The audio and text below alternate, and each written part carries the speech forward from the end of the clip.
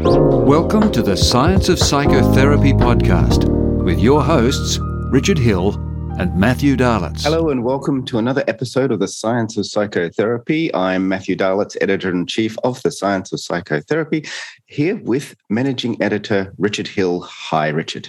Hey, Matt, how are you doing? Now, here we are. You've been very wet. We've been very damp. It has been, yeah. I know. And over friends of ours in the US are having a variety of things. They're still very dry over in California. So, of course, all our wonderful friends over in Europe are having a mixture of emotional and struggles with what's going on in Ukraine. And so it's an extraordinary bit of a world at the moment. The temperature has got different gauges all over the place. But, it's a dynamic world in many different ways, isn't it? Yeah, yes, perhaps a bit too dynamic. We can settle down anytime soon. But we're certainly enjoying the work. We've got a lovely guest with us today. But just very quickly, one of the things that we're asking people to think about as you're listening to the podcast, we send out messages on Facebook and various other places. But what we're finding is, of course, there's algorithms that get in the way. So if you want to keep up with the podcast, just the information about it, but also the courses that we're doing, we will regularly send out information, offers and different programs that come out, our newsletter type of information. So pop into the website and just pop your email, give us your email for our newsletter, and that'll keep you up to date. And you can not miss out, because we've had a number of people getting in contact saying, "Oh, you didn't tell me about that. You didn't tell me about that," and we really did try. So if you want to keep up with us, do that. We'd really much appreciate it. To the newsletter, that's not necessarily. Please go in and subscribe and become members. But just come into our newsletter, and that'll keep you up to date. Absolutely. Email newsletter is the way to stay in touch. As Richard said, we're finding social media increasingly difficult. Difficult, we say in quote marks. But tell us about our fabulous guest today, Jay Noricks. Yeah, Jay Noricks. Yes. So Jay started in academia as a professor of anthropology. He had a PhD in psychological anthropology. Then he saw the light. He became a psychotherapist. Or he went down the rabbit hole. Depends on how you. That's right. And he's published a number of different books, and the one that we were going to sort of focus on today is Parts and Memory Therapy, where he's combining internal family systems, ego state, dissociative identity disorder, memory reconsolidation, a bunch more things. And he's consolidated all of these things into a particular therapeutic technique, which sounds very interesting to us. So we thought we'd get him on the show and have a chat. Well, let's head off over to the States and talk to Jay. Hi, Jay, and welcome to the Science of Psychotherapy podcast. It's so great to see you. Thank you. I appreciate being here. I look forward to it. Yes, and of course I'm here too, in the other sort of middle part of the country, but it is great. We've talked about you and seen things and engaged. It's the first time we've seen you face to face, which is really terrific, which may sound odd for the podcast, but we're doing this on video as well, boys and girls. Yes. Well, I'm glad we did. And it is face to face. Thinking about the last couple of years where we're stuck in doing therapy in our homes and using the video, many of my patients have never actually been in front of them. It's always been virtual. So We get used to it. And we're learning ways of engaging with it, and all automatically our systems are working it out for us. And it's quite nice. It's different. It's just something to be worked with. But here we are. And Matt. So of course we're talking about Jay's book, but Jay's work, and we want to sort of get into some of the practical aspects and then dive in. What are we going to do, Matt? Well, first of all, let's learn a little bit more about Jay. Jay, do you want to give us a little bit of a bio of who you are, where you're practicing, and how you came to this really unique parts and memory therapy concept? Okay. My bio is spotty. I leave some things out. But academically, I began as an anthropologist and taught anthropology at different universities, wrote my dissertation on psychological anthropology, but left that field entirely and discovered after some years psychology, which was my dream as a young person, but I never got around to it until quite late. And then about 25 years ago, I began to study psychology in earnest and became a licensed psychotherapist in 1998. And then I've been practicing since then. And because I married the right woman, I have had time to start writing the books. I only published one book as an anthropologist, but now as a therapist, as a psychologist, I've published 4 and preparing for the next. Now you'll have to explain about your wife, because she works with you and she's a therapist as well. Isn't that right? Yes, it is. She is a therapist. She brings excitement to our work, and she's the one who can just work and work and work and work, and seemingly never get tired, and then give me the results in the morning. And I say, "What do I do with this?" Well, proofread it. But that's what happens. We do workshops and train other therapists here. And once I've told her what we're going to do, then she runs with it and takes my previous work and puts it all together in a workshop kind of form. So, partnerships fantastic. are wonderful. Yeah, wonderful. Now, talking about parts of memory therapy, can you give us a little bit of background of the things that you've pulled together? I understand there's a bit of a synergy between a number of different influences that you've had to come up with this therapeutic technique.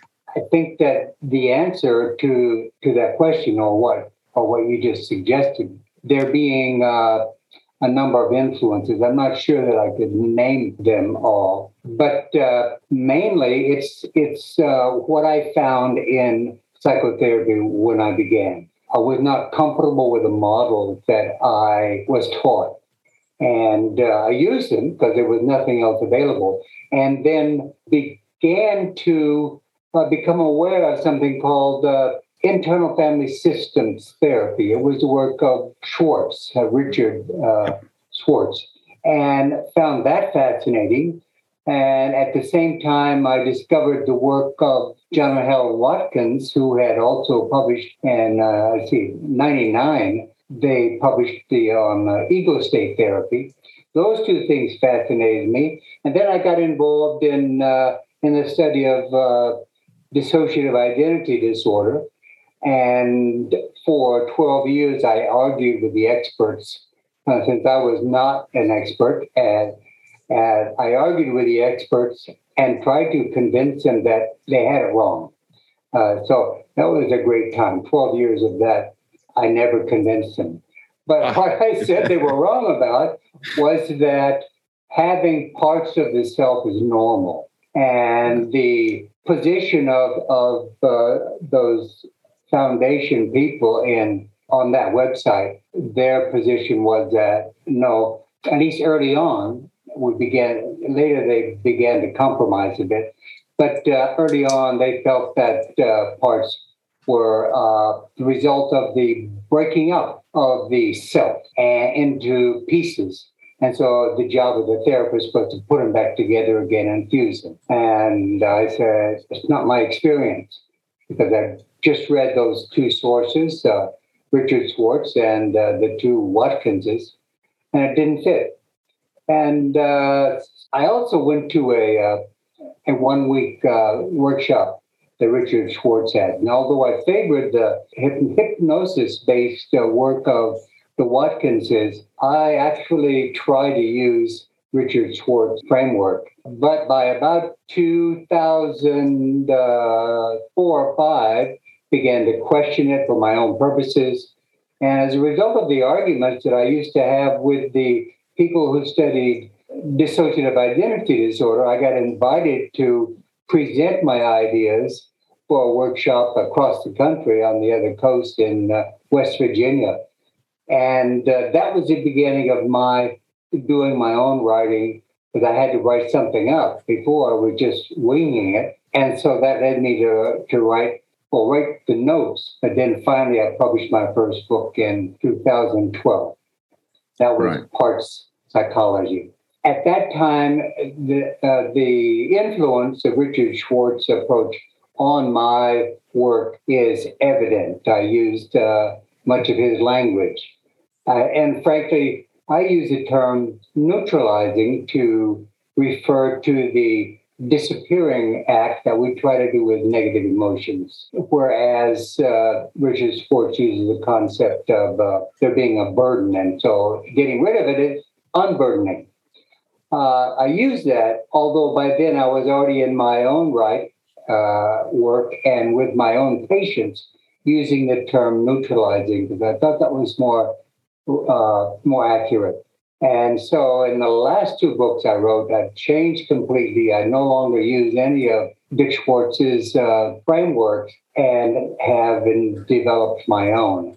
And that is parts psychology on my own. But then I discovered what Bruce Ecker was bringing over from neuroscience and memory reconsolidation. Yeah. So I in my last two books, Healing Amelia and this current book, The Guide to Partial Memory Therapy, this is where I've tried to fully integrate the translation of the material the work done by the harder scientists and brought into psychotherapy by Bruce Ecker.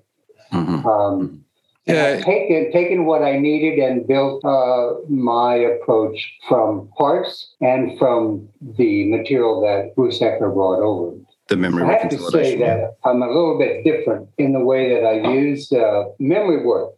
And it's because what I learned from the Watkinses, especially Helen Watkins, she wrote a paper in 1980 in which she demonstrated how to effectively neutralize the anger of a part of one of her patients. She was working in hypnosis, and she called the paper silent abreaction.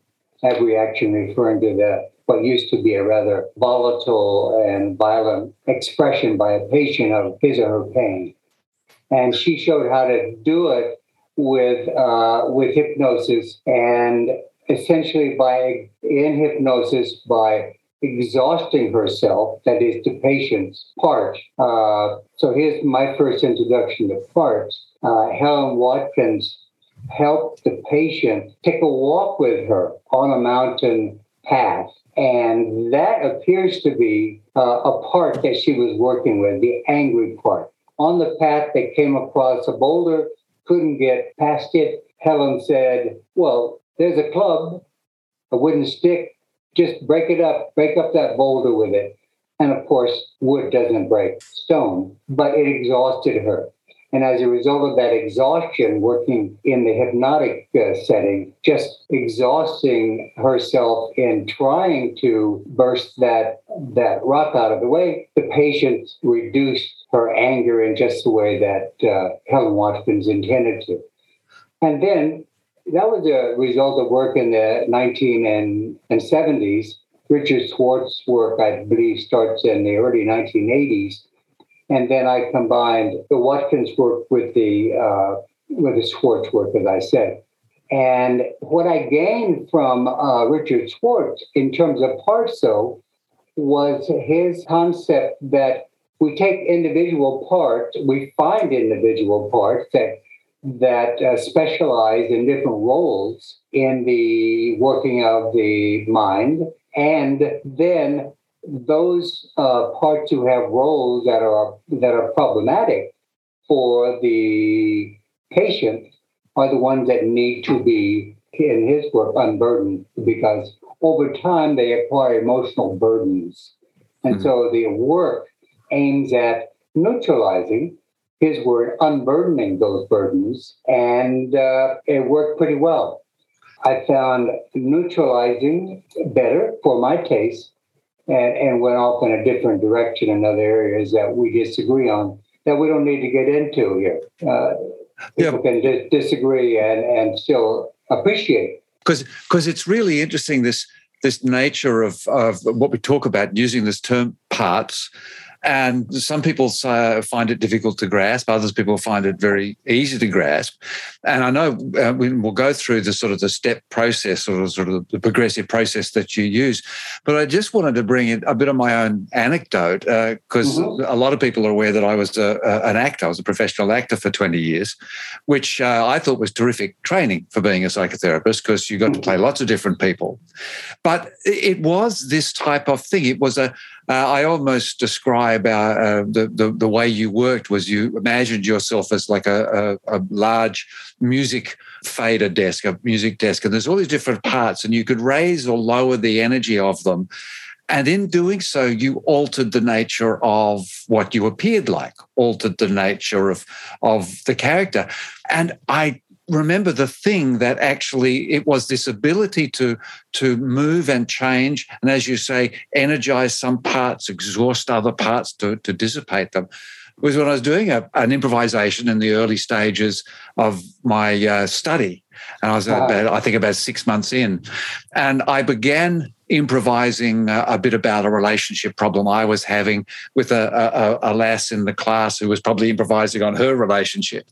And about halfway through, suddenly it began to be the relationship I was having with this girl, this totally fictional, in the moment, a different experience that had frameworks and elements of what I was doing, my persona, but I was saying things and was almost like there was two of me. There was an observer part of me looking at this operator, this actor, and going, oh, look, gee, that's interesting, Richard. I don't know why you said that. Oh, gosh, I wouldn't have done that. I wonder why you're doing it. It was really quite amazing. But at the end of the experience, it was just this extraordinary revelation of how I have the capacity to adapt and adjust and shift the elements within me. And I'm guessing that this is what you're doing, because this is what I've been looking to do with people ever since. And this is what I see in your work, this capacity to find the way to manipulate and reorganize those elements, those parts, which in acting was what we were supposed to do. So can we get on to that? How do you get them there? I mean, I had to embarrass myself in front of lots of people and say and do very weird and peculiar things. Not necessarily the most recommended way of doing positive therapy. So you got this process. What do you do? How do you get them to be realizing and working with these things? So that 4-step protocol that I use is an overview mostly for teaching other therapists how to use this approach. But I follow this protocol, and if I get lost in where I am with a patient, I go back into my brain and find my notes and say, oh, yes, I'm at stage 2 or 3 or whatever. But I'll tell you what they are. And the first one simply says that we have to define the problem. And in order to define a problem in a way that we can work with it in therapy, it needs to be expressed in simple terms. Maybe other approaches can deal with complex, abstract language, but for this work, we need simplicity in the sense of concrete terms. And so instead of saying, I've got low self-esteem, I would rather she or he say, oh, when the boss walks in, I can't talk. I get too nervous to talk. So, which is a sign of low self-esteem. So it's that behavior and that perception of being unable to speak when the boss walks in. That's what I'm going to work with, not the abstract low self-esteem. So that's number one. Define it in terms that we can use and that we can bring to the place where ultimately will neutralize the memories that created that low self-esteem. And the second step is simply, now that we know what the target is, now we've got to find the part that carries that problem. So I want to find, in the case, since I started with low self-esteem, I want to find the part who certainly has low self-esteem and who influences the patient in that way, such as perhaps that part whispering in the patient's ear, "Oh, you can't do that. That's too much for you. They won't like you over there." And that might be one way that low self-esteem is expressed, but there's so many different ways. So I don't mean to imply all low self-esteem is due to what I just use as examples. So that part that we find that I say whispering, it's really, that part is a part of what constitutes the self. And it's not always paying attention, but when it does influence itself, it does so seamlessly, since all of the parts that make up the self have the ability to blend and bring about new behavior, thinking, and actions for each of us. Because we all have parts that we're influenced in that way, such as if I get angry, I'm going to raise my voice and I am going to start speaking with defiance. Nobody mess with me, for example. Then we know my angry part's taken over. And that's true of everyone. The parts influence us to behave in the way that they conceive of themselves, meaning parts. So the second step is find the part that carries the problem. And that's very simple to do. In 80% of my patients, we can do it in our first effort. Sorry, Jay, these are parts that carry the problem. They're not necessarily the parts that are the problem. That be correct? I would say both, yes. Both. They carry the problem, and that they carry the memories that created the problem, and they express the thoughts and feelings that are the problem for the patient, who then is affected by the influence of them. Okay, I just wanted to just explore that a little bit, because it's not like we're wanting to eliminate a certain part. It's more the part is carrying that problem. Yes. So we certainly don't want to eliminate the part. No. Yes, I think we want to tame it. Yes, and that's what we're going to go to in 3 and 4. I would imagine. So we are. As we interrupted you there, sort of talking about. No, that's fine. We found what part is the context of this. So then we go to step 3. What do you look at then? So then we interview. We actually interview the part that we found, and in order to do that, we have to differentiate or dissociate the part from the rest of the community of selves, so that we can guide the patient in asking the part, what is its answer to my question? So I have to work hard at this point to convince the patient not to give me his or her words, but to give me the impression of what you're learning from the part here that we found. So I want to identify the part, and then I want to ask that part, the part that we found, and this is one of 2 types of structural parts. This is a part that I call the freestanding part, because it's not stuck in any particular memory. I ask the freestanding part for its earliest disturbing memory of any kind.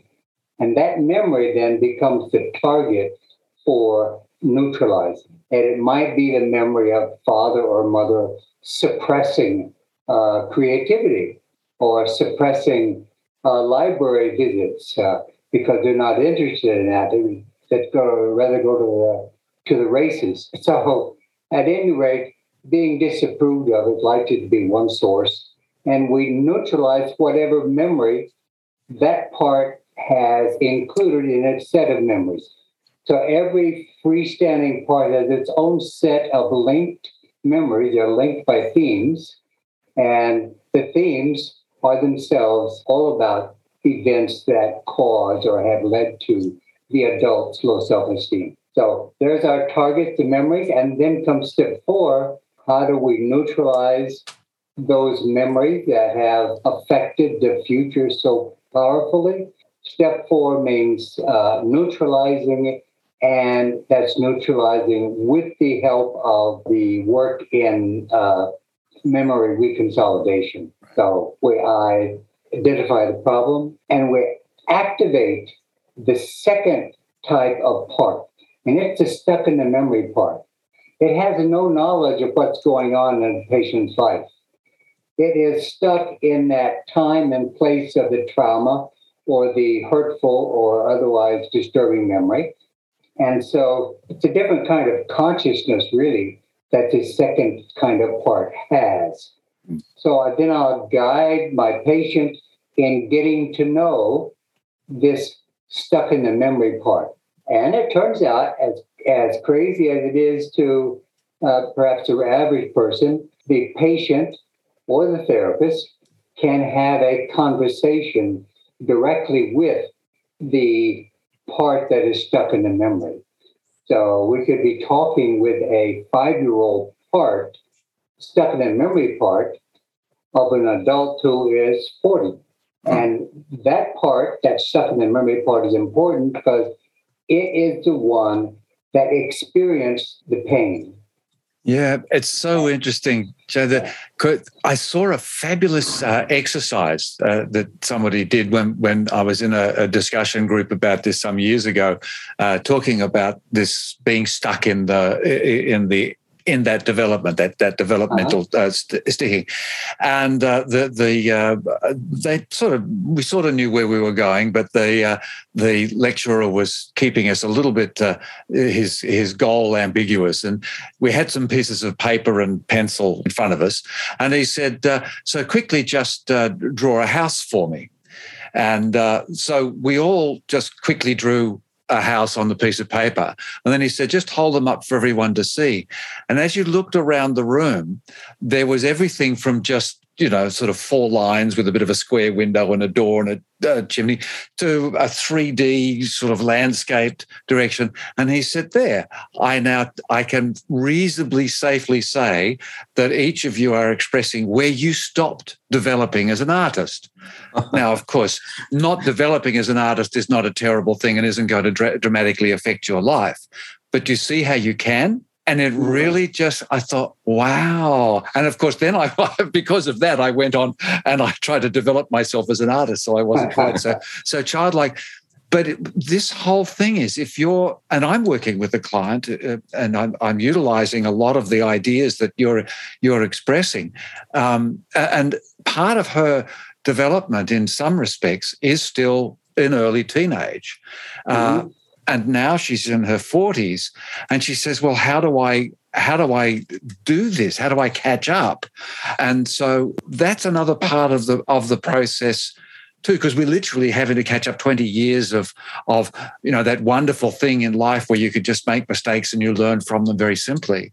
Right. Whereas, so what that process of catching up the historic, that development, how rapidly can that be done, or is it very individualistic, or what's the sort of way you approach bringing them back into a current state with those parts?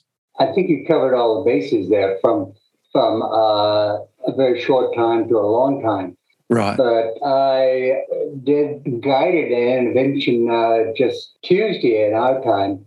So Monday, last night, I guided one intervention for one problem, and it took 20 minutes.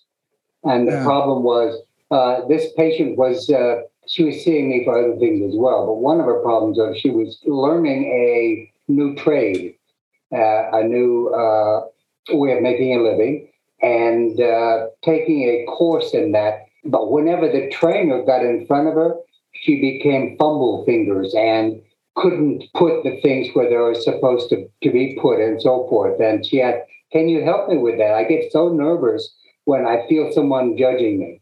Well, I said, sure. And we already had the foundation of how to work with parts. So that part I didn't have to explain. Once a patient learns how we're working together, things go very quickly sometimes. And I asked her if she could see herself in that memory she's telling me about of how she would fumble fingers in front of her trainer. So in this case, this stuck in the memory part is not years ago. It was just the week previous. But there's the stuck in the memory part. And then after introducing herself and me, I asked her to ask the fumble fingers part for her earliest disturbing memory of any kind. And the memory she came up with was a memory of being in the fourth grade in a new school, and she was the only person of her ethnicity, and two girls in front of her, and she didn't know anyone, new school for her. Two girls in front of her began talking to her about how they wouldn't look like she does and naming her characteristics. And so there was our target. She was devastated by that. It affected certainly her self-esteem, and turns out it affected her nervousness, being judged by others. In this case, she was being judged by these two girls ahead of her.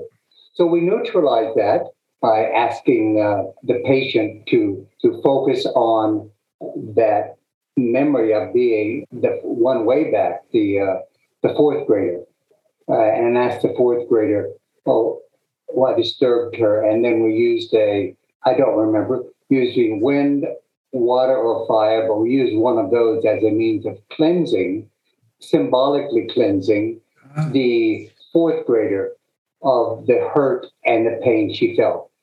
Right. And we can talk more about that. That's the use of the memory approach. But the key is that once we neutralized that and we came back to the scene where she was all fumble fingers in front of the trainer, she was calm.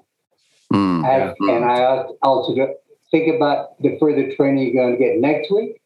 Imagine yourself there. She's calm.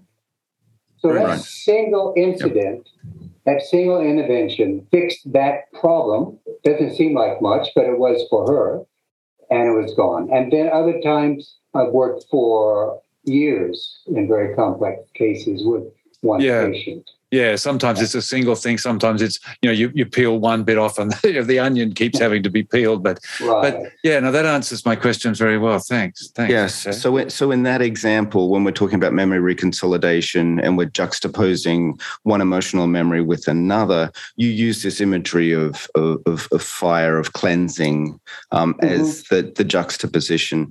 Now, do you always do this juxtaposition of the emotional content to clear that disturbing memory within the part, or do you utilize other parts to come in to create a contrast? How do you work that? Well, there are three entities of the patient that I work with. That's the one who's sitting in front of me. And then there is the freestanding part who handles that general problem and who collects memories. And then the third entity is the stuck in the memory part. Yeah. And so then, since the stuck in the memory part is the one with the memory, the problem memory, then I guide the patient in working directly with the stuck in the memory part. I use the freestanding part to get us there, to locate it, and then I guide the patient to carry out the intervention with the stuck in the memory part. I don't know why I can't remember from last night, but let's say it was fire. Then I would have said to her, all right, I would have said to my patient, speak to the child and ask if she would like to stop feeling that way that she feels after we've got a number 0 to 10 for how disturbing it, and we get a yes. And then I ask the patient to choose wind, water, fire, or any other symbolically cleansing or disappearing for that emotion. And let's say she chose fire, then I would say, all right, so to the patient, take that little girl over in memory form, take that little girl over and let her throw all of her negative feelings that she feels into the fire and watch them burn up. just keep throwing until all of her embarrassment and her shame and her sadness and her fear of disappointing and all of that are burnt up in the fire. And once that little girl goes to 0 in our measurement, we're done. And then we come back. And if there are other memories that need to be healed, held by the freestanding part, then we'll go to the next one, the next earliest one. But in the case of last night, it only took one. That's interesting that the symbology would have to be emotionally salient enough to change the emotional memory content. And so that's that's the way that I do it. But I'm really not sure. I haven't tried something else. I've used the cartoon dynamite that from years ago. The big red sticks with the long fuses, and I had the patient throw their pain onto that pile and then throw a match on and blow it up. That works. Do you do chair work as well? Like physically, do you move clients around, do chair work, that sort of thing to sort of enhance that? No. Okay. I haven't found it necessary. Maybe I could reach that other 10% if I did. Right. But I've great success with about 90%. Already they can visualize a part. I've found ways of helping them to visualize a part at that early stage when they're trying to find a part.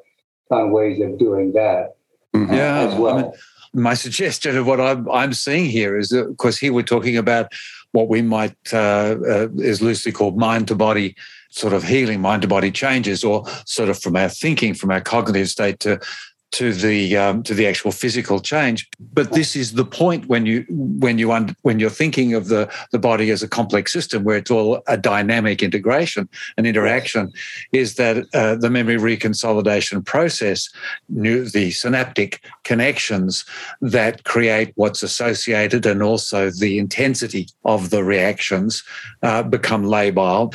Then it's this attitude, this orientation, this symbolic representation that comes through, whether it's a fire or a firecracker or water, or strangely, when you were saying, I imagined myself cleaning something with chewing gum where I stuck it to the chewing gum and threw it away, just as a quick thought. But all these things stimulate the neurons to reconsolidate themselves within the context of that new perception of that there's the juxtaposition, as you brought up beautifully, Matt, that technical term that Bruce Ecker uses.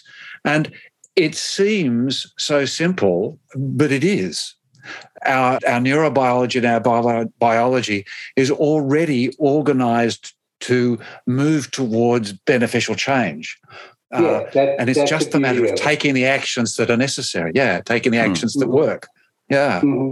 And those early models you study weren't doing that.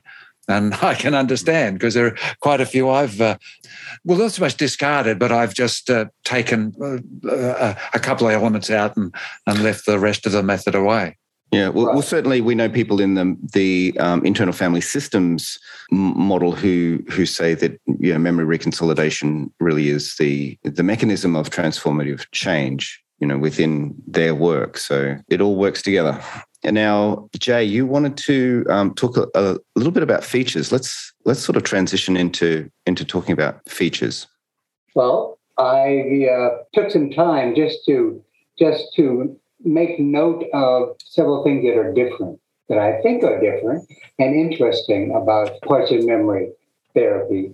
And one of those is that, as far as I know, we are the only model that combines verbally, acknowledges that we are combining the work in parts and the work in memory reconsolidation to produce this synergy.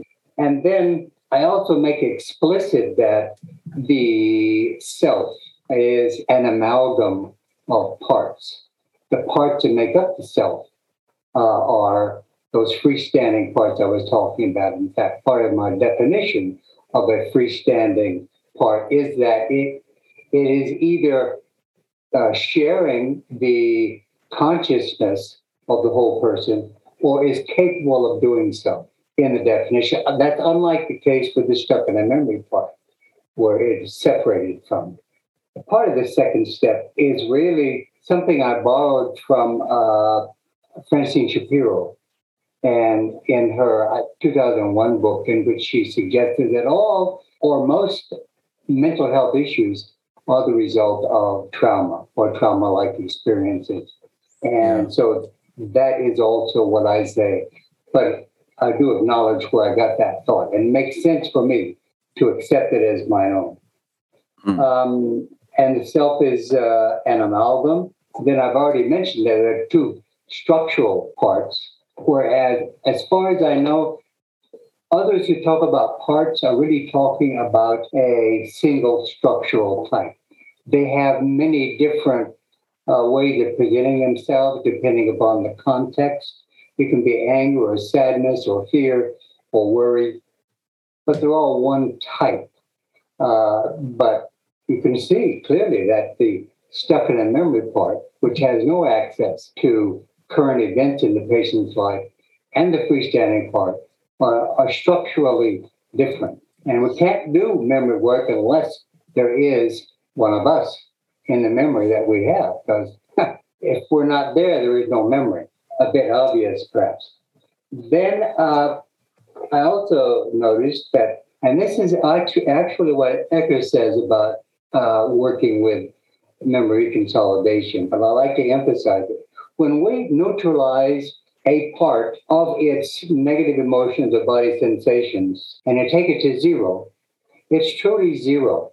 It will never, ever be a problem again for that part and that memory. There may be overlapping memories held by other parts, but not for that part and that memory, no matter what the stress is. And Eckert often makes the point that when we're talking about traditional approaches, such as desensitization, under stress, the same phobias, the same problems come out again under heavy stress. Not true of this. And they can't, because once we've neutralized it, as you were pointing out, Richard, the brain changes. And the elements that make up, or the neurons in which they're stored, the emotions or the body sensations, they're gone. Yeah. They're not in the brain anymore. And so it cannot happen. It's completely changed. It's what Dan Siegel says, the flow of energy and information, and this is, of course, absolutely vital for an adaptive species.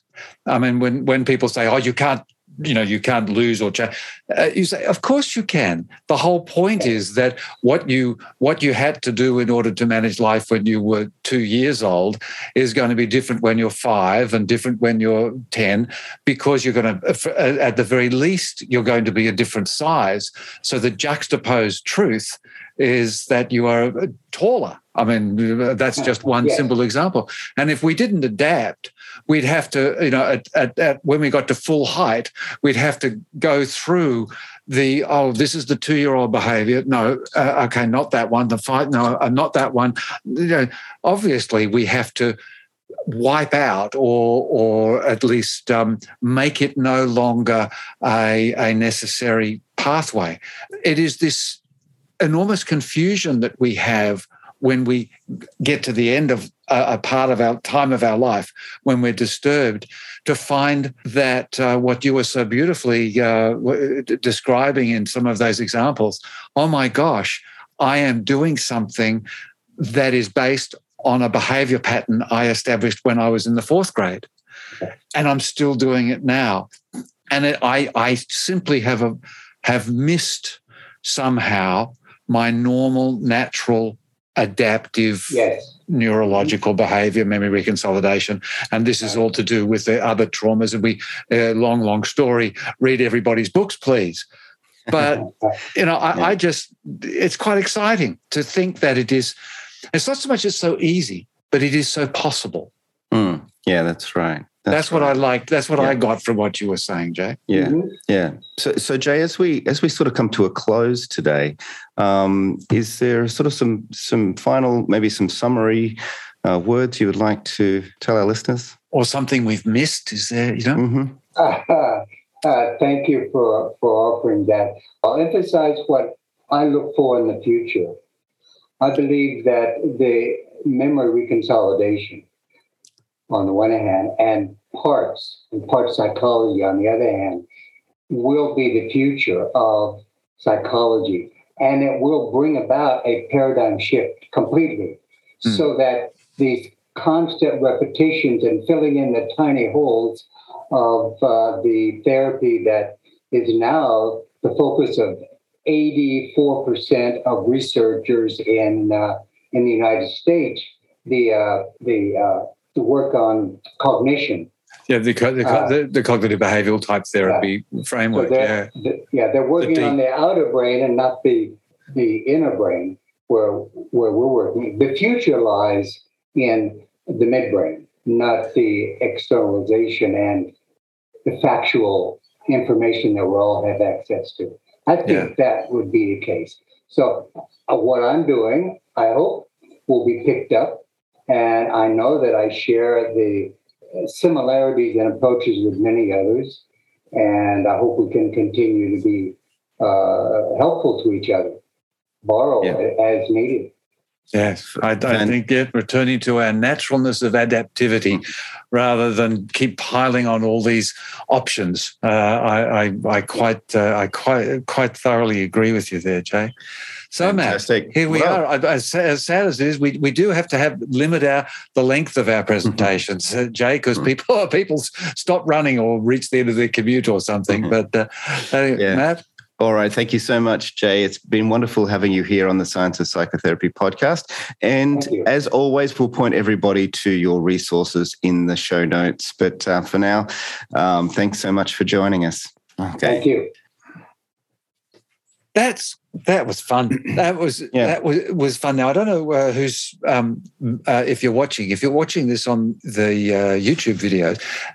Jay is 81. I mean, I just am so inspired by these people who are just in there doing stuff, and their age means nothing. I'm working with another dear, wonderful fella at the moment. He's 83. And we're working on a program, and I say, how quickly should we do it? And he said, pretty quickly, if you wouldn't mind. So that's a lot of fun. But I just love the work he's done and how he's pulled it together, and also how he partners so warmly with his wife. That was a lovely story too. I really liked him. Yeah. Yes, and as always, we will leave links in the show notes to Jay's work so you can connect with him. And if you do appreciate what we're doing here on the Science of Psychotherapy podcast, we would love for you to come across to the scienceofpsychotherapy.net, become part of the tribe, and join us at our Academy site there. For a single subscription, you have access to a whole archive of material that we have been putting together since 2013. Yes, there is a massive stuff, and almost individual courses are equivalent value to what people are asking for.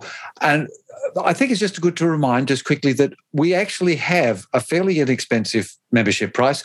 And the reason is because we think that is what you should be spending in order to get your ongoing education. You probably need 2 or 3 things. Make us one of them, because you will get a host of wonderful gear. Fantastic. Well, thank you once again for joining us here on the Science of Psychotherapy podcast, and we'll catch you next time. Bye for now. Thanks for listening to the Science of Psychotherapy podcast. For more great science, go to thescienceofpsychotherapy.com.